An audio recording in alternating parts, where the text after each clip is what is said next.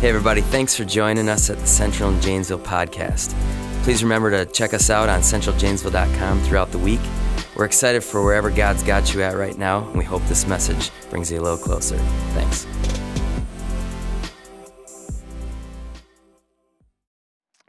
As I get going here this morning, I wonder how many times there have been situations in your life where you've had something that you really disliked a lot, and something happened over the course of time, and that sort of changed. For me, one of those things that always comes to mind is sushi. I hated sushi the first time I tried it. Man, I remember my sister and brother-in-law actually, they're like, you got to try sushi. And so I tried sushi, and I don't know if it was just bad sushi or what, but I was like, this is awful. Do you hate me? Why are you making me try this? And then I was on a missions trip with a buddy, and he's like, no, you need to try it here. And I think we were in Spain or something like that. And I'm like, all right, I'll give it a try. And the stuff was like this mouth-watering goodness. And so now at least I'm willing to try sushi. So there was a change that took place. For me, there's a lot of athletes that I'll either start by disliking them and maybe I change to liking them, or I start liking them and after a while they just kind of sour on me and I don't like them. One of the ones, and I probably mentioned this before, but Kobe Bryant, I used to cheer against that guy like religiously. Couldn't stand him winning basketball games, especially titles. And something in the last few years of his life, last few years even of his career, I don't know, I don't even know what it was, but there was something I just started to admire about the guy. And change is one of those, it's a really good thing for us to experience. I think being willing to change and having the ability to change, it is a great thing for every single one of us. I gotta say, some things maybe shouldn't change. There's certain styles that probably should not change. I don't know why we're getting back to the whole, party in the back and business in the front stuff. I had a mullet when I was 5. I'm not gonna lie. My sister actually, she curled my hair one time, right in the back on the long part before I went to church in the morning, and she burnt me with a curling iron also, I want to say that. But it was just, I don't know why, and the problem with me is I'm always like 5 years after style, okay? I was wearing really big baggy shorts until about this last summer, and now I realized, oh, that's not cool anymore, and so I changed, and I got all new shorts. But that means about 5 years from now, you're going to come to church, and I'm going to have a mullet, probably. And it's going to be ugly. I'm just telling you, it's going to be ugly. Man, but without change, there's no progress, right? Without change, there's no technological innovation. There's no personal development. We need change in life. And something changed in an awesome way when we started sending people to the moon. It's as though these guys went up to the moon thinking that they were going to be simply exploring the moon. But something happened when we looked at Earth from the moon. Something really cool happened. And there's this really famous picture. You're going to see it up on the screen here. This picture is called Earthrise, and that was taken by one of the guys on the Apollo 8 mission. His name was William Anders. And here's what he said. He said, "We went on Apollo 8 to explore the moon, but instead we discovered the Earth." And there was a lot of people that saw that picture, and their mindset, their understanding of our world, it changed. Because when you're on Earth and you look up at the moon on a beautiful starry night, and you look at the moon, and the moon can be the most gorgeous thing that you've ever seen. Or you take the sun. Now the sun is kind of bright, so you shouldn't look at it at certain times of the day for sure. But on a sunrise, sunset, you can see the beauty of the sun. But both of the moon and the sun from Earth probably don't look quite as beautiful as what our planet looks like when you're looking at it from the moon. It's this crazy beauty. One of the astronauts put it this way: Earth was the only thing that had any color in it. And so this actually changed the way that these astronauts saw our world that they lived on, and just how absolutely gorgeous and beautiful it is, this place that God put us on. And you probably kind of know a little bit where I'm going with this already. Just like we can have our mindset changed about our world, looking at it from the moon, Jesus does that for us. In a world where there is just complete dimness all around us and lack of color. Jesus is the thing that we look at, and there's this beauty, there's this color. The problem is a lot of times we don't see Jesus from the right angle.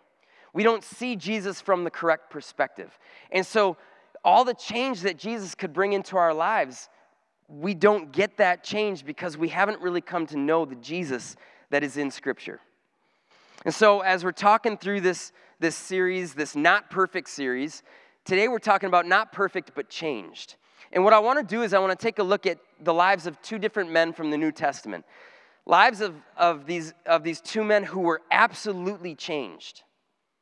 They were changed in different ways, but they were changed by their connection to Jesus. They both had pretty close connection with Jesus in one way, shape, or form, and they were changed.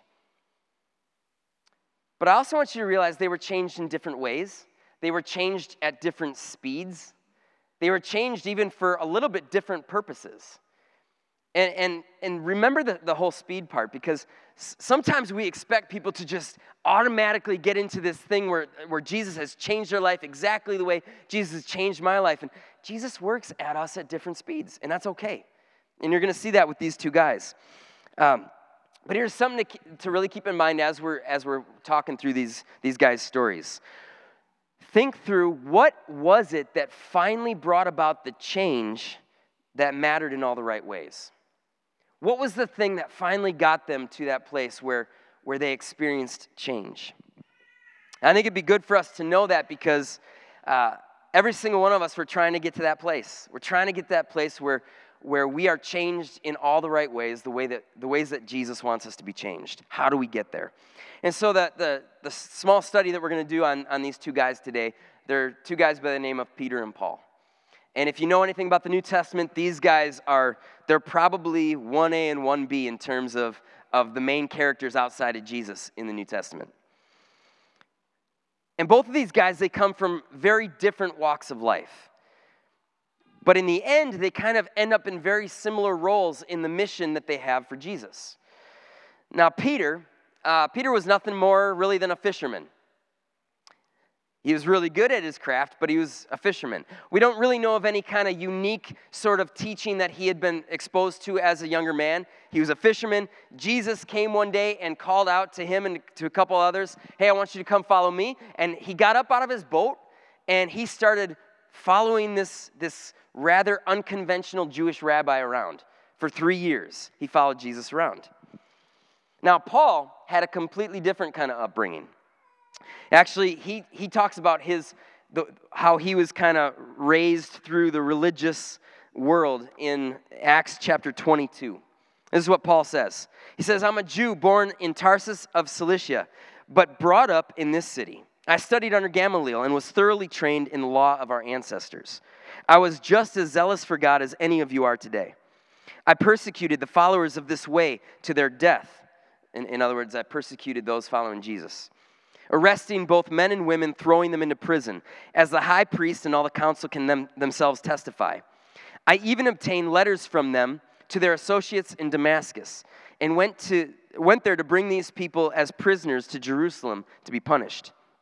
About noon, as I came near Damascus, suddenly a bright light from heaven flashed around me. I fell to the ground and heard a voice say to me, 'Saul, Saul, why do you persecute me?'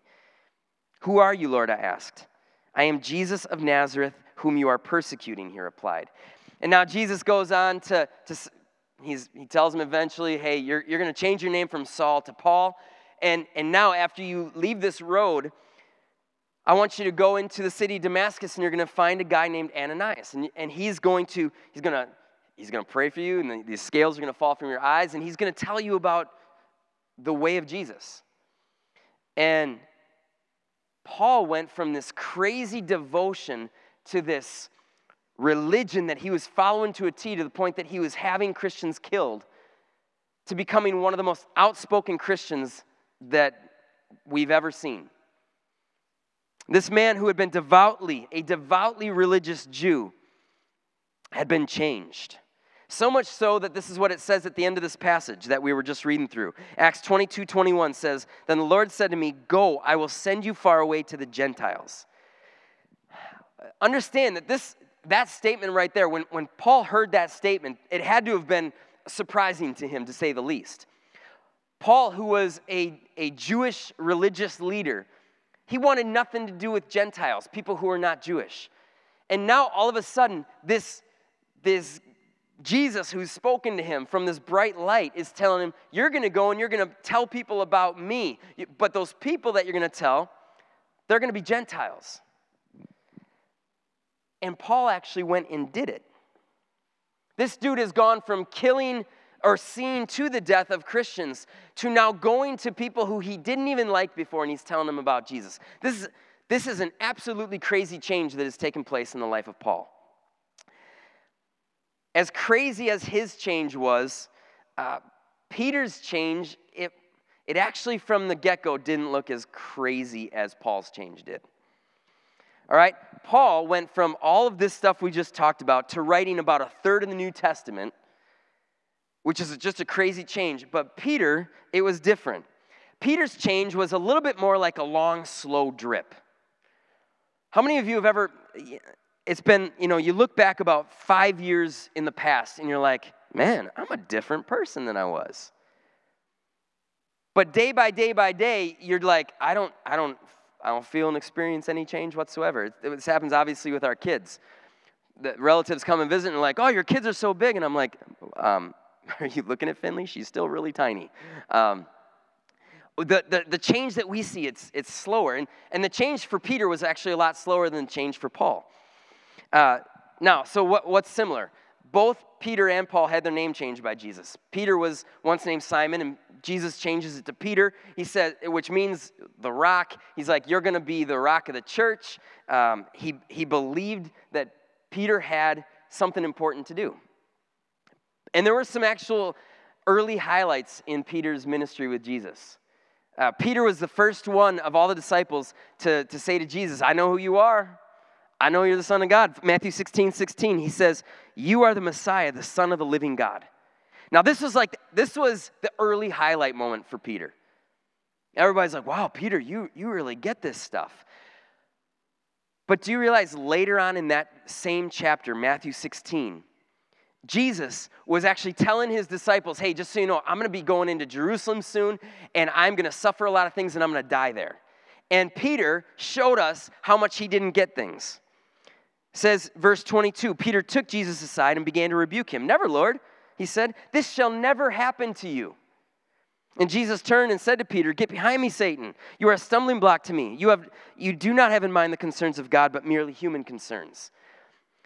Jesus has gone from like, hey, Peter, good job, you know who I am, to you're Satan.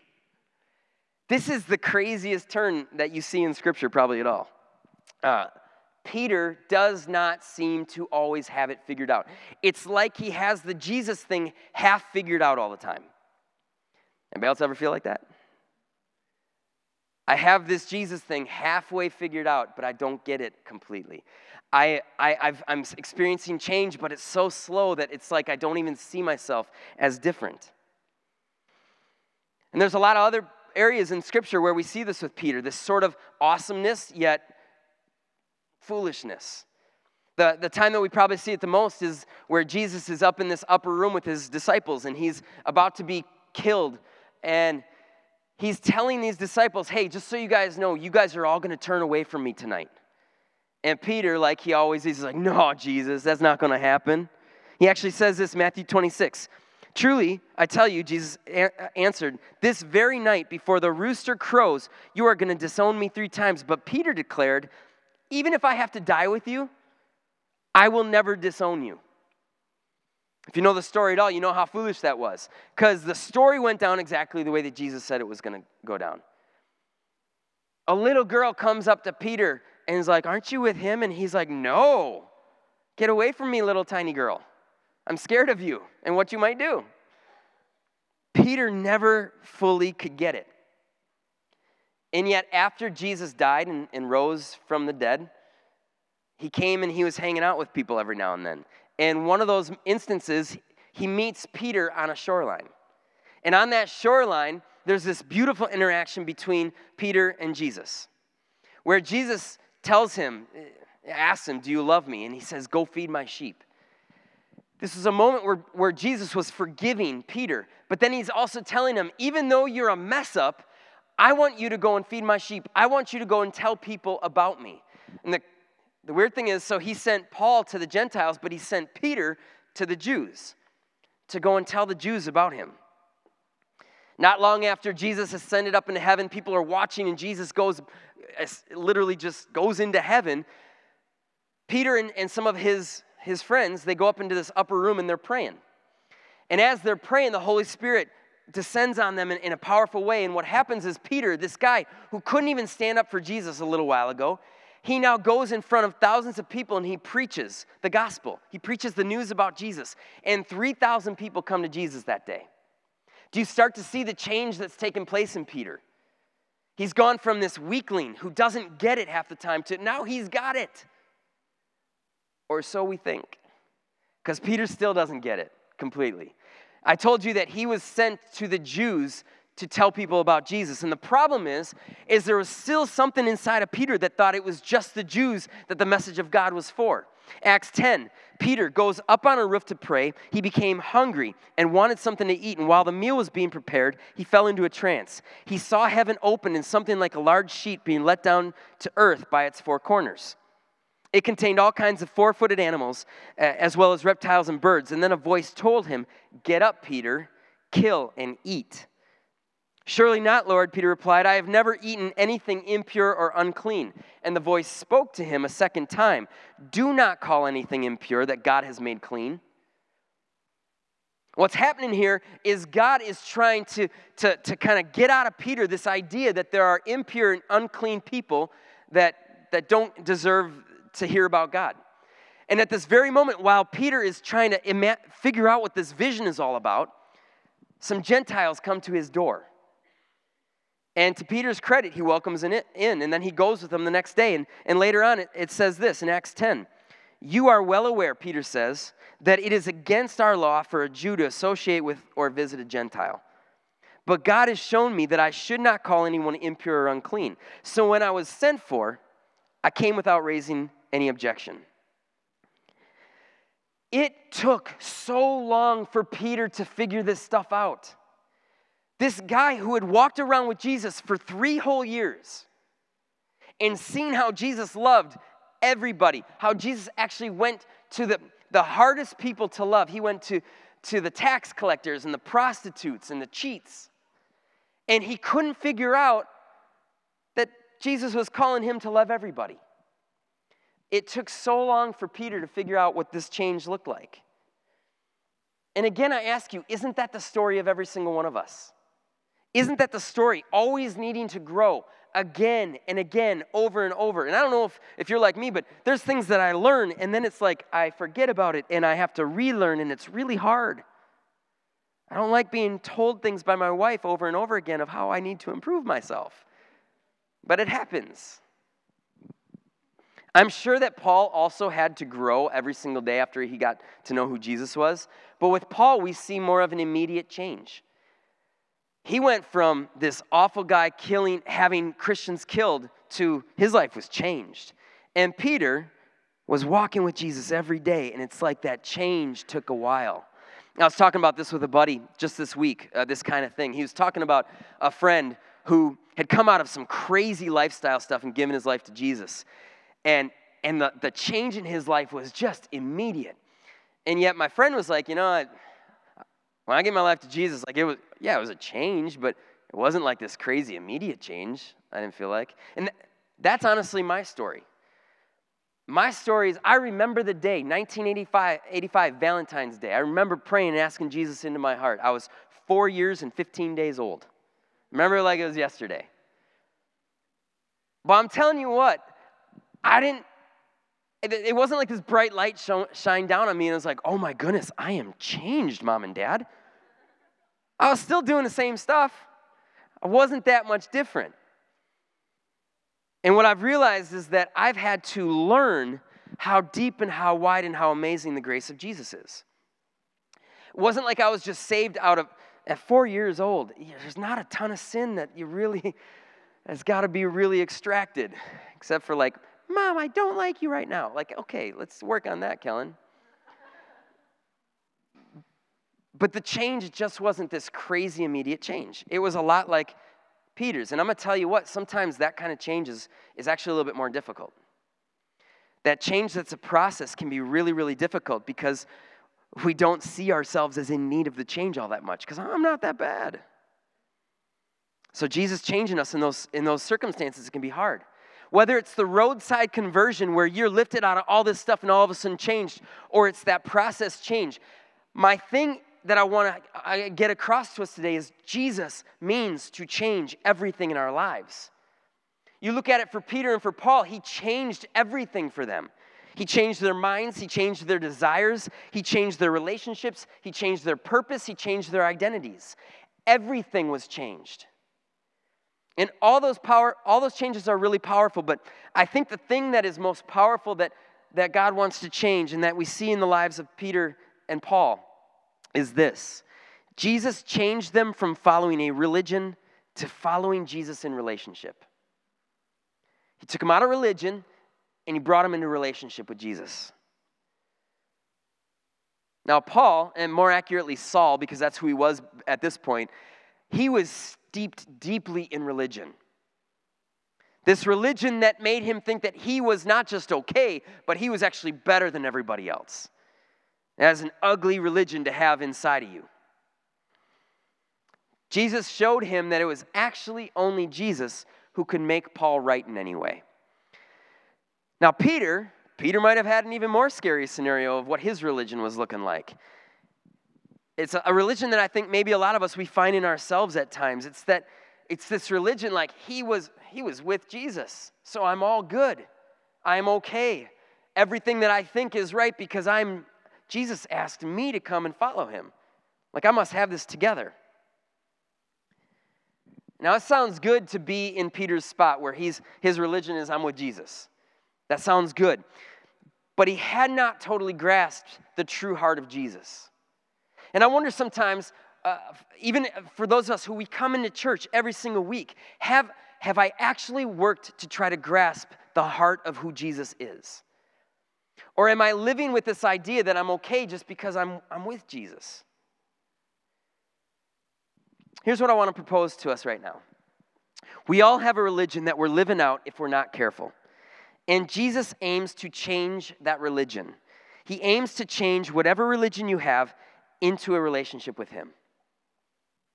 I think that's what God wants for us more than anything else, to take the religion and to extract it and to give us a relationship with him. Now, you might be like, Kellen, I thought religion was it was a good thing.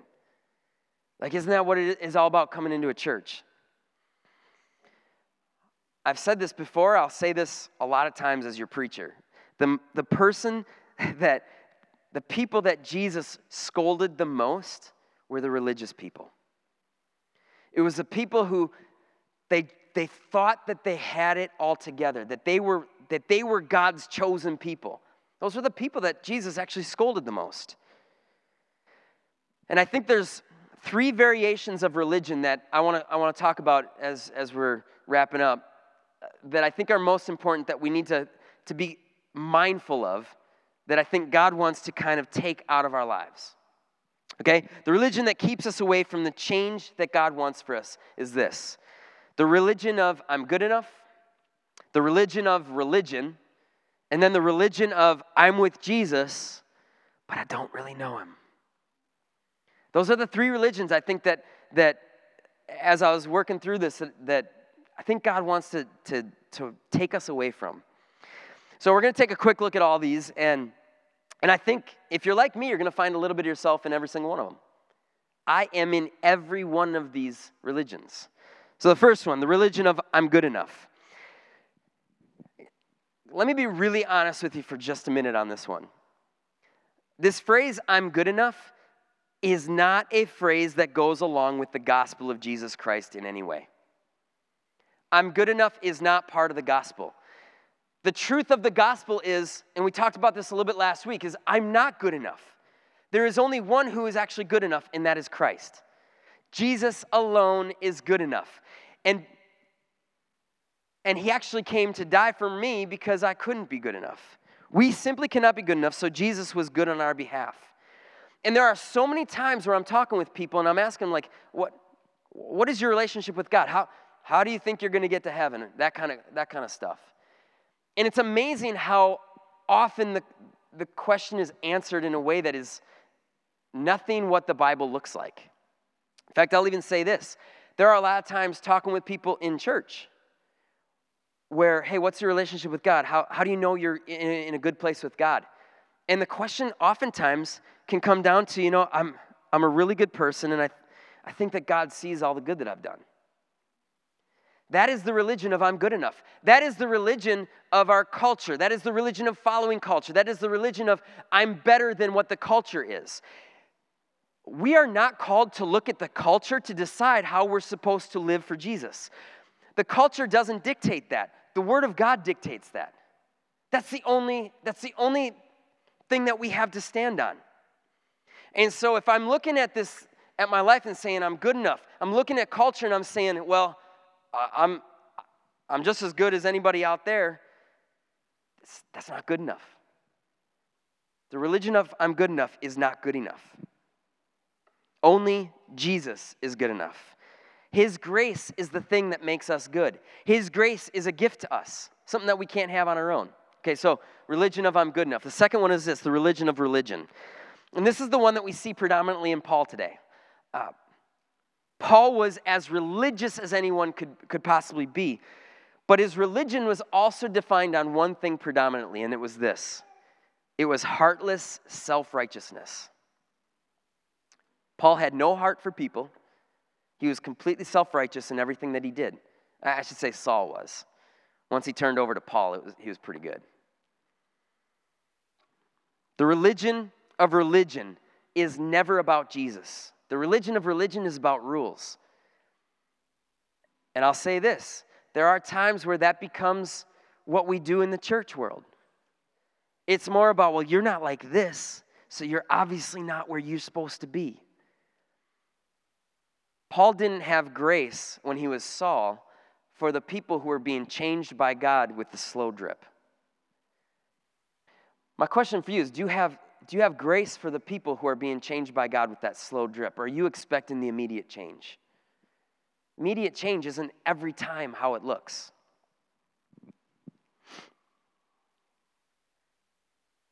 The religion of religion kind of doesn't like Jesus. Here's the thing, Jesus is a wild card. Jesus loved all the hardest people that there were to love. The religion of religion doesn't like that Jesus because it means that I have to love people with grace no matter what. That's a hard thing for people living out the religion of religion. Paul's change was immediate because he made a quick jump from seeing himself as righteous to realizing that he was lost and he was in need of a Savior. That was the only thing that brought that immediate change to Paul. He realized, man, I'm not okay doing all the things that I thought was what I was supposed to do. And I need Jesus. It's important to ask yourself this morning, are you falling into this religion of religion at all? When you see people, do you have heartless judgment over them? Everything that you are looking at them, you're judging them over every single aspect of it. Well, maybe you're struggling with that religion of religion. Has grace touched your heart in such a way that you see yourself just as broken and just as needy as the people that you're looking at thinking are broken? Okay, so covered two of the religions. The religion of I'm good enough, the religion of religion. Let's look at the third one. The religion of I'm with Jesus, but I don't really know him. This one sounds like a terrifying place to be. You know, there's a place in Scripture where Jesus actually says there are people who are going to do awesome things, and they're going to say, Jesus, what about us? And he's going to say, I never knew you. That's a freaky passage to hear. But I also think let's give ourselves a little bit of grace, okay? Bible also is clear that we are not going to know Jesus fully until the day we die and see Jesus face to face. 1 Corinthians 13:12 says, for now we see only a reflection as in a mirror. Then we shall see face to face. Now I know in part, then I shall know fully, even as I am fully known. We will know Jesus fully when we see him face to face. Until that day, we are like Peter. And we are constantly in this place of we're having to grow with that slow drip. let Jesus change us little by little. Peter lived with Jesus for 3 full years, and he still didn't get it. He was literally one of Jesus' best friends. Probably his best friend, maybe the second best friend, I don't know. But he was really close to Jesus. And he still did not understand Jesus fully. He didn't get Jesus' purpose completely. He hung out with Jesus and considered himself the inner circle with Jesus, and yet he remained kind of clueless. But here's something that I think we need to remember about Peter. While he was clueless, while he was foolish, there was never one moment in all of his time with Jesus where Jesus kicked him out of the inner circle. There was never a moment where Jesus had so much annoyance with him that he's like, Peter, you're just never going to get this. There was always grace. As Peter learned more and more what the true heart of Jesus actually looked like, he began to look more and more like the person that Jesus always knew that he could be. Jesus saw the potential. He knew the potential. And he allowed for the slow drip of change to take place. Sometimes you are going to be like Peter. Sometimes you're not going to get it all the time. Sometimes you're going to make huge mistakes. You're going to feel like an imposter. And Jesus will do everything he can to once again come beside you and gently guide you into the change that he's asking you to make. He will come aside and he will lead you and guide you through that change. The truth is, it is likely that every single one of us has change that needs to be made. I know I do. I've got a lot of change that needs to be made. It always comes down to the road, you guys. Driving on a road. This week, I made a couple mistakes, okay? And then I got mad at somebody because he was mad because somebody wasn't moving on a green light. And he had his hand out the window, he was relaxing, and he did this. And I got annoyed with him. I said, why would you get so annoyed? It's been like 1 second. Abby looked over at me, and she's like, whatever, Dad. You're worse than that. And I said, you're grounded. No, I didn't. I didn't say that.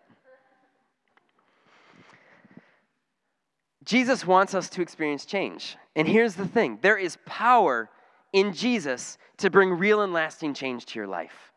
There is power in Jesus to bring change. And some of you might be in this place where you're like, I've been hoping and believing that Jesus could change me, and it's just not happening.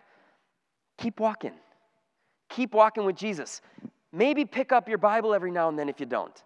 Let Jesus speak to you a little bit. Spend some time in prayer if that's not something that you're used to doing. How can we expect Jesus to change us if we don't actually hang out with Jesus and get to know the person of who Jesus is? It took Peter every day with Jesus for 3 full years, and he still didn't know him. So we have to spend time with Jesus. We have to get to know who he is. I mentioned a guy named Jack Klumpenhauer, which is the greatest last name in the history of the world, last week during my message. And he wrote this fantastic book that you should read called Show Them Jesus. And in it, he was talking about this Sunday school teacher named Joe, and how Joe did this amazing job of showing kids who Jesus is. And this is what he writes.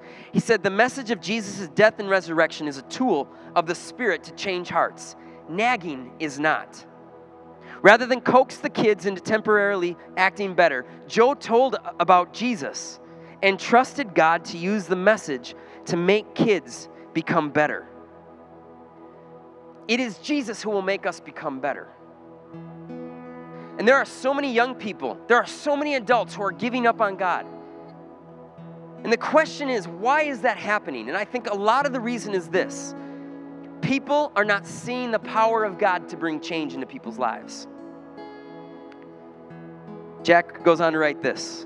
These kids actually have good reasons to quit. They look back and realize that they learned much about Christian behavior and churchy experiences, but whatever they learned about Jesus didn't really change them. They never saw him so strikingly that he became their one overriding hope and their greatest love. They were never convinced that Jesus is better, a zillion times better, than anything and everything else. I'm telling you, Jesus does have the power to change us. If he can change Paul, he can change you. If he can change Peter, he can change you. I don't know what it is in your life that maybe you're wanting God to come in and kind of disrupt. But sometimes we just have to ask God to bring change. If you're going through the same things that you've been going through for such a long time, God, I've been wanting to change for so long and it's not happening. We need to find ways to depend on God for that change. We are not going to bring that change ourselves. The key is getting to know the real Jesus. The more that you get to know the real Jesus, the more that you will start to become like that real Jesus. Peter and Paul were changed to the degree at which they knew who Jesus was. Once they figured it out, that's where the change came in. And I want you to ask yourself this. If I'm not experiencing healthy change right now, what am I missing in my view of who Jesus is? Are you content with the kind of beautiful change that Jesus is bringing to your life day by day, week by week, this year from last year? And if you're not, I want to suggest one thing this morning. You need to keep searching for the real Jesus. There is no change that's going to happen in our lives that is of value unless it's change that comes directly from Jesus. So, this morning, let's ask Jesus. Let's ask Jesus to bring us change. We are not called to be people that live the same way that we lived when we found Jesus. We're called to be people of change. Thanks again for joining us on the Central and Janesville podcast. Remember to check us out at centraljanesville.com. Have a great week.